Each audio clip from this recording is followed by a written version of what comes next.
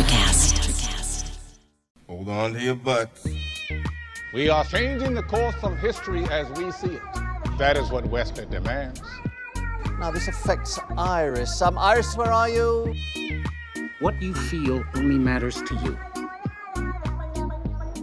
I do not entertain hypotheticals. The world as it is vexing enough. Iris, I have a tip for you. Don't take drugs! Or Whatever Movies with Wesley and Iris. What up, and welcome to Or Whatever Movies. I'm your co-host, Iris, and I'm here with my older brother, Wesley Harry Frankie. Today we're talking a movie from 2022, available in theaters, The Banshees of Inisherin. Man, could be 2022, could be 1922, could be 1822. I would even venture, because civil wars happen all the time, it could be 2122. 2122, like in the future? Yeah. When the zombie apocalypse happens and you find the little island where they can't get to you, and then you have like this all these little internal dramas just because you can't go anywhere else. It stays all crazy, homogenous, and isolated from the rest of the zombie world. Right? If not for that calendar, I would have had no idea. Like, it could have spanned 3 centuries, and I wouldn't have been able to pin it down. These little villages, these little remote, isolated villages, always have this feeling of timelessness. Which I guess is the point, right? In a way. How so? It was just meant to be just like small people with small lives. Not that our lives are grand and important necessarily in the scheme of things. It's just, it felt like even if there were cars or Jetson-style spacecraft, they didn't need them. They just you walk to Colm Sunny Larry's house and then you walk to the pub, you know? Yep, life's pretty simple. Pretty straightforward, especially for a dairy farmer that lives in a cottage with his sister. Is that what he was? Was he a dairy farmer? Never once saw him milk anything. He just had livestock. Well, the animals were definitely his, right? Because Siobhan notes that the animals belong to him, right? Which enables her to kind of just completely abandon the farm without a lot of remorse. But the one scene that it was the indicator to me is that he delivers the milk containers to Reardon's, the general store and the post office and the main store within their small little village town. And I assume that's how he gets along. That's his livelihood. He's a simple dairy milk farmer. Why bother with currency? It would be just as easy to trade milk for Guinness. Yeah, yes, exactly. The Reardon should just send his money to the pub tab. Because it's important not to drink Guinness in your home. That would be sad and lonely. You have to go to the pub and sit in total silence and try to cut people out of your life, but you know you have to sit across the pub from them still. I think you're referring to Brendan Gleeson's Colm's character insistence on being public and being in proximity with Pádraic. Right.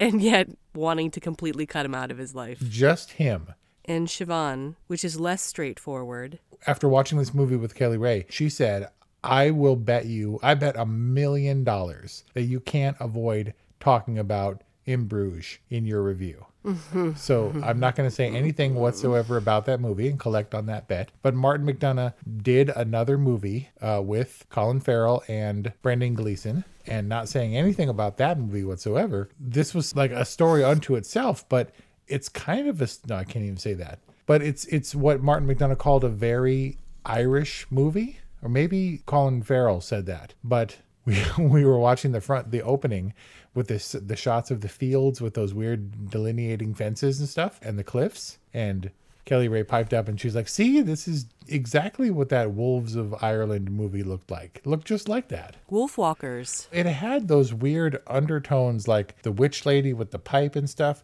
It could have been like a Irish civil discord folk tale kind of thing, right? If you betray your family or your mates, one of them will cut their fingers off and throw them on your doorstep kind of thing. Yeah, it becomes kind of fantastical in the sense that, who was that? That was the neighbor so the sister keeps avoiding this neighbor and hiding behind walls whenever she comes by, but she's like the village oracle. Yeah, she's just the witch that unfortunately her house or her shack or whatever is on the way to the pub. So you're going to see her on a regular basis. I mean, I guess it isn't hard to predict that something is going to go badly wrong with these two stubborn men butting heads. But she predicts 2 deaths. Right. And 2 deaths come to pass. Jenny was definitely a real death. Well, for Powrick, for sure. But no, weren't there 2 actual deaths? Or maybe I just counted Brendan Gleeson's death, even though he doesn't actually die. No, it was the death of Powrick's innocence. Hey, what's the difference between a donkey and a mule? This is not a joke. I'm asking for real. What I know for sure is that mules can't breed with other mules. Right, they're sterile. Because I think you get a mule from a donkey and a horse. Something like that. You got to look at the clear differences in the donkey shite versus the pony shite. And which one is stringier and which one is like more hay textured. I mean, people might call that dull, but that's pretty specific insight, isn't it? Well, I mean, was Powrick really dull? Like, was he dim and boring? Or was this Colm manifesting his mental illness and targeting a specific hapless person?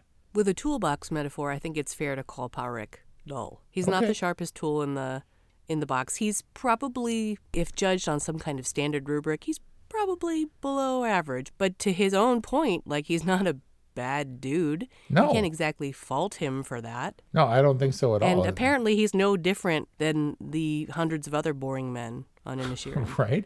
And that's why I wondered why Siobhan turned Dominic down. I didn't think he was a bad dude either. He was really sweet and helpful. And when he shot his shot with Siobhan, I was like, aw, that's kind of cute. And then she was like, no, thank you. And I was like, right, but Siobhan, what other options do you have on Inisherin? I get that she had aspirations to go all like Angela's Ashes or whatever, or Belfast and peace out, but where are you going? She has the option not to couple up. Yeah, I guess so. I think a person like Siobhan would be better off without Dominic. I mean, they spent one dinner together and were basically at each other's throats. Yeah, so if Powrick was a dude looking for a partner, there wasn't really anyone else except his sister. Like, I guess he could have shacked up with the witch or whatever, but otherwise, Colm was kind of the love of his life. Like his bud, and they go do the thing, and then Colm doesn't want to do the thing anymore that they always do, and it's like, I feel really bad for the dude. And maybe he's slow, but I don't, to your point, he's not a bad guy, and I don't think he did anything to deserve it. And you can see how happy he is. Like when he first sets off, it's like, it's going to be a beautiful day down to the pub with me mate Colm. And then he's like looking at the water and he's looking at the sky and he's all appreciative. And I think he's truly happy until his world gets rocked by someone in a position to rock his little world that he didn't think was fragile until... To rock his little rock? Yeah. Well, it was interesting. My allegiances kind of shifted over the course of this film because at the top of it, maybe Brendan Gleeson's Colm could learn a little something about breaking up. He probably doesn't have a lot of experience with that. He probably could have been a little bit more sensitive, a little bit more delicate to his friend.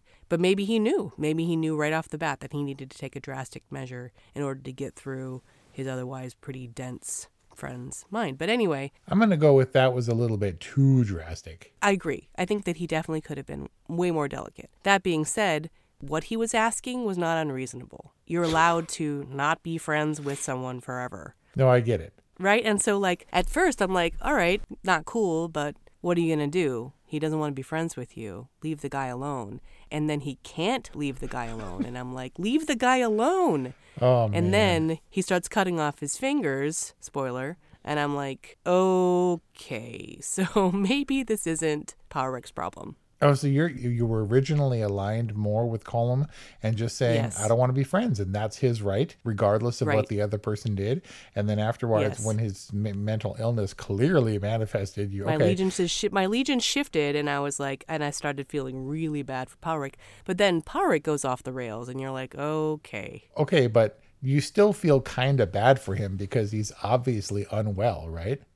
Which one's unwell? Who's unwell? Colm is obviously unwell at the lengths to which he goes. He doesn't do Yes. anything to Powrick. He just kind of does things to himself, which are self-destructive, which suggests that his initial action in rejecting him was in a way self-destructive. It didn't seem overtly to affect him because he's all jolly and fiddle playing and laughing with everybody else except poor Powrick. But it's true, I was on Colm's side initially too, in a way, but I always felt bad for the Powrick character. But in this like really intimate village setting off the coast of Ireland. These people are so much more important in your daily lives. Until Bridges of Madison County, you do something terrible and then you're forever ostracized. In your small town community? Right. Right. So it's completely different mindset. The only way that you avoid people is by completely isolating in your own small cottage, or by strategically taking the other milk path, or the other path to church, or the other path to the pub, or going to the pub at different times, which Colm doesn't want to avoid Pádraic to the extent that he would inconvenience himself in those ways. Nope. But when Siobhan shoves off to the mainland and she says, you should come too, Pádraic, you should come to a place like a big city where the people aren't all bitter and terrible. And I was like, whoa, wait, the island people are bitter and terrible? But when it's that tightly knit and there's a couple of bad apples in the bunch, like it's going to be, I guess I can understand it. It was just shocking to me that would be how it is. I guess it's the same thing because you and I never came from the small town in Ohio like so many of our contemporaries did, where you got to break out and go to the big city or whatever and like magically find massive amount. Like it's the drive and determination that gets you out of like Bumpkin Town and into the big city, and then all of a sudden you're editing like Jem and the Holograms and Star Wars and stuff, and you're like, what the hell? Maybe because we never had to make such strident strides, it was never required, for me at least. To break out? I moved farther away from LA than I was. Well, yeah, but the point is that people are generally, there's always the terrible element regardless of how good or idyllic the setting. Sure, and a lot of it is what you make of it. I thought it was interesting that Siobhan being probably 50% of Pádraic's life was not enough to compel him to move to a place where there was another bed next to hers in a bedroom in the big city. Like he was so rooted in his existence, in the familiarity of his existence, that there was never a question on either of their parts, Siobhan's or Pádraic's, that he would ever leave Inisherin. Oh, his pet sitter died. But I also don't think he would have been tempted regardless. I don't know, man. There's a kind of freedom and yet a kind of limitation, right? Some of them couldn't transcend their limitations, Dominic and Pádraic, but Siobhan certainly got out. But even Dominic bucked convention. You know, you want to ride to church? Feck them gobshites, you know? And I was like, man, Dominic is his own man, but not really. I mean, I definitely think that it's so funny that you like Dominic because he was so vulgar and base. Yeah, he was just a kid. He seemed like he could have been like a Dublin punk kind of kid, all rebellious or whatever. He was like the color. He probably interested Colm much more than Pádraic did. Maybe. I mean, I don't know. It seemed like Pádraic found him to be vulgar and dull. I think Dominic was more of a Martin McDonagh character, like a hood rat, and has got a conscience and a heart and everything, but still, he like gets beaten up an awful lot and says the wrong things and is generally stupid. And what a great performance by Barry Keoghan, who we've discussed in American Animals, where he played an American teenager. We also talked about him in The Green Knight. Yep. And I can see a through line in the types of characters that he plays. This wasn't a huge departure for him necessarily, but he really stood his ground basically between two titans in this movie. Oh, yeah, I agree. And his was the most subversive character. It seems like everything Pádraic had was on the surface and on his sleeve. And while Colm didn't have anything overtly simmering under the surface, we kind of had to infer what his deal was and what his problem was. He wasn't a terribly complex character on the surface, whereas I think Dominic had a lot more going on. He was kind of raging and insistent and all up on Siobhan and stuff, but he had the terrible stuff going on at home and wanted to be an assertive character, but was always under his dad's thumb. The policeman, definitely the worst guy of the movie, and you see him stripped down quite literally and, you know, kind of diminished from the start. Like you see this policeman and then all of a sudden he's naked and his kid is stealing his booze and he's totally oblivious, but he was the worst dude in this movie, I think, by far. Oh, he was detestable. And yet you also feel the underlying despair of that character, of all the characters. And Brendan Gleeson's Colm is the only one to identify it. And I think when it comes to the surface, all hell breaks loose on Inisherin. Yeah, but it's not to say that he's the one monster. Who? The policeman? The sheriff. It bubbles up in all of them, and in a person like the policeman, it bubbles up in violence, right? He's violent against his child. He's violent against Pádraic in a very public fashion. He's verbally abusive to Siobhan. Kind of worried he was going to smack her too. Right? And I wouldn't have put it past him. And that would have been the thing that really drove her out of Inisherin.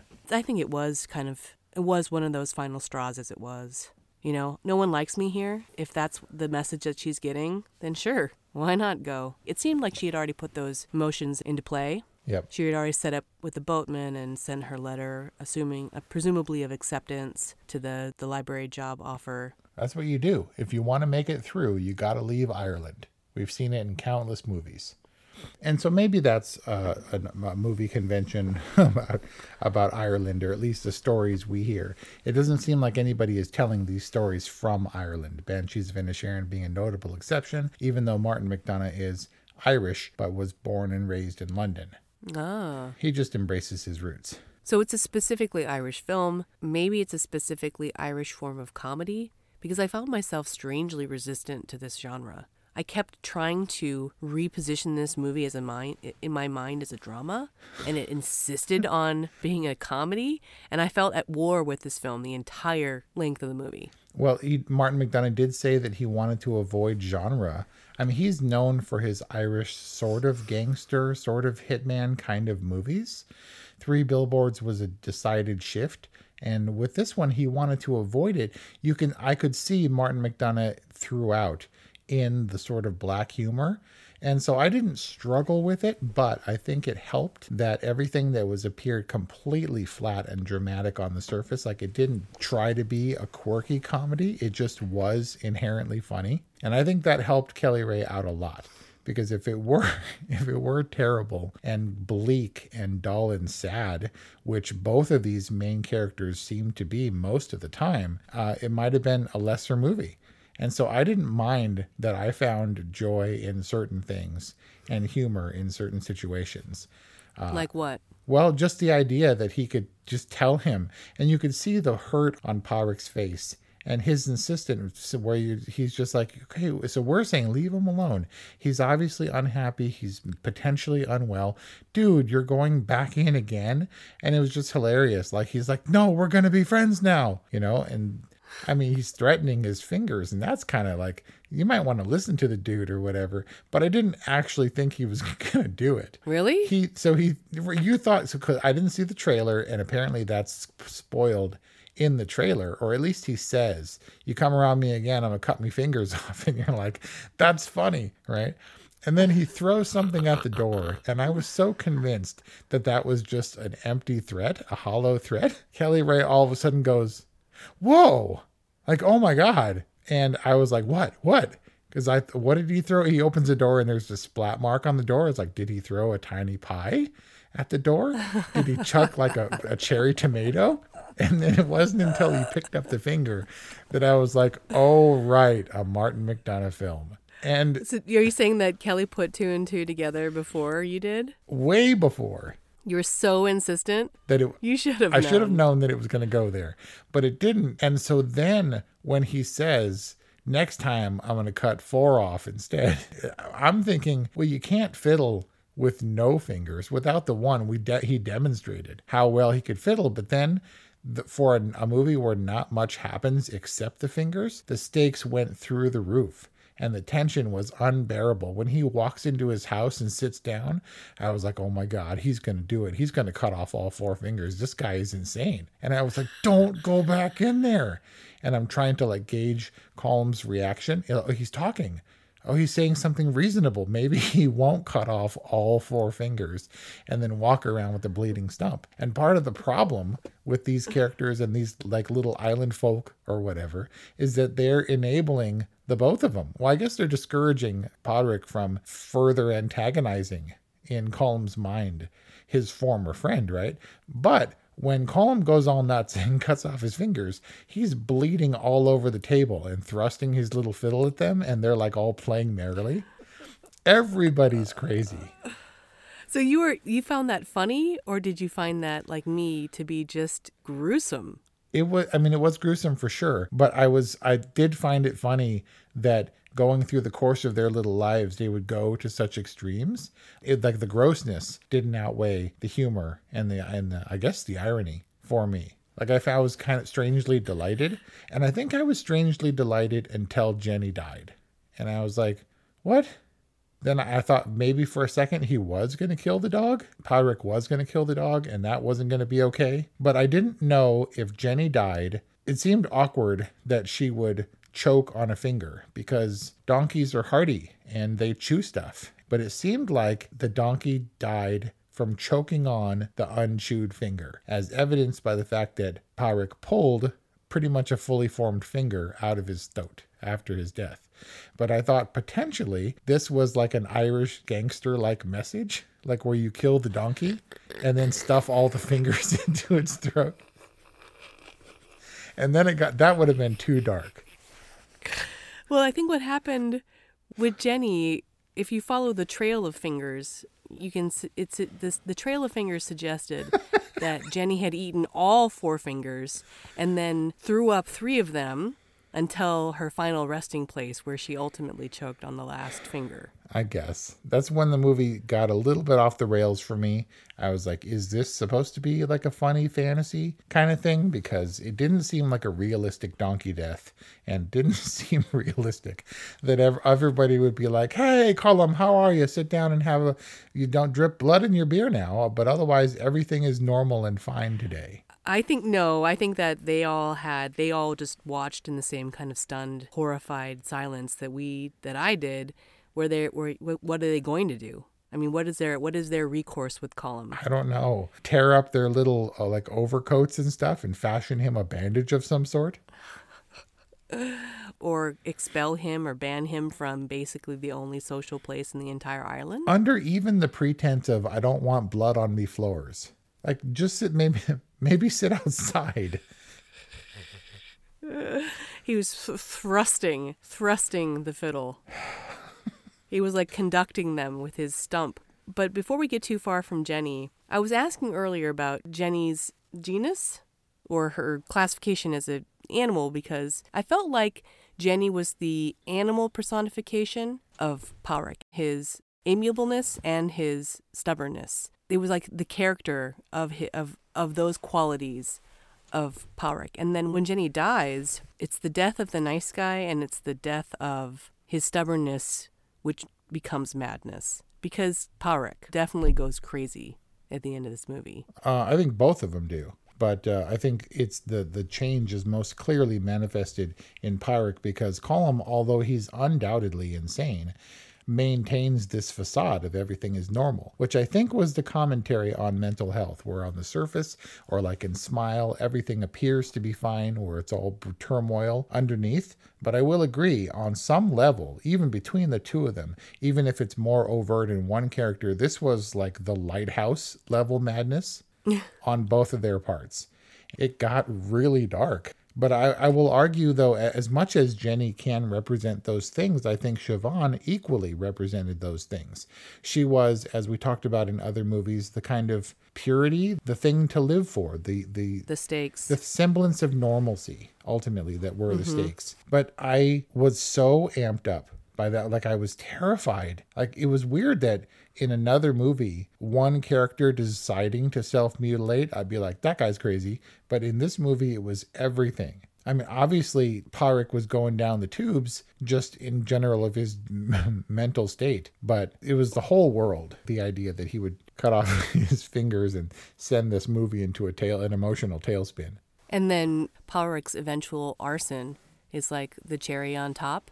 I just don't understand how the arson was any kind of solution or what the resolution was on the beach. I think it was just foreign. It was like the Nightingale, where you got to end up on the beach and you're at a weird stalemate or whatever. But it was definite retribution, direct retribution for Jenny, so much so that Colum clearly understood it. Well, I killed your donkey, albeit inadvertently, and you burned down me house, so I guess we're quits then. Then we're even. And he's like, no, we're not even. And he says the F word, but he doesn't say it in the Irish way, which is the only time that it's used with a more English pronunciation. And he's saying yet like he's English. Right.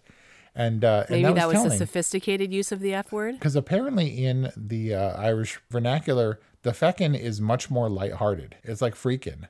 Oh, it's not a direct translation. I see. They say it all the time. In so much that on some channels or whatever in the UK where the movie would air, it's bleeped on some, but not in others. It's just kind of a personal preference. But it wasn't meant to be anywhere near as impactful as it was when he used it on the beach. And that's when you know that he's not playing anymore. All the while, Colm is appearing aloof and indifferent. Like, where is he gonna stay now? And is it implied, like, Pádraic should have claimed the dog in recompense for Jenny. I think that would have been cruel and out of character.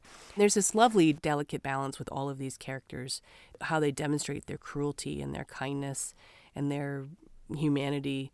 You know, it really toggles back and forth between them being horrible to each other and then them being really gentle and touching with each other. But I personally think that this movie would have had more resolution for me had Colm died in the fire and had Pádraic kind of wandered off into his total isolation in his existence. With the dog. But instead, with the dog and maybe with his dairy cows. But instead, there was this weird, unresolved, the fight still on kind of cliffhanger on the beach. Cliffhanger. That left me just wondering what this was all about. I don't know. It was a human story. It didn't have labels on it. Colm is clearly mentally ill. He suffers from depression. The priest to whom he confesses has the only inkling. How's the despair? He asks him. Well, it's getting way worse. Doesn't make the overt connection between the fingers and the self-mutilation. Only relates to it as a sin and not as a condition of his mental health. But it could have been a different movie. In a way, it was more real that it was unresolved and that we didn't know what was going to happen. Because they didn't know what was going to happen. Because Martin McDonagh didn't know what was going to happen. He said he wrote this thing and he went through several drafts. Colin Farrell said he wrote it like 7 years ago, that he read a draft that became completely different.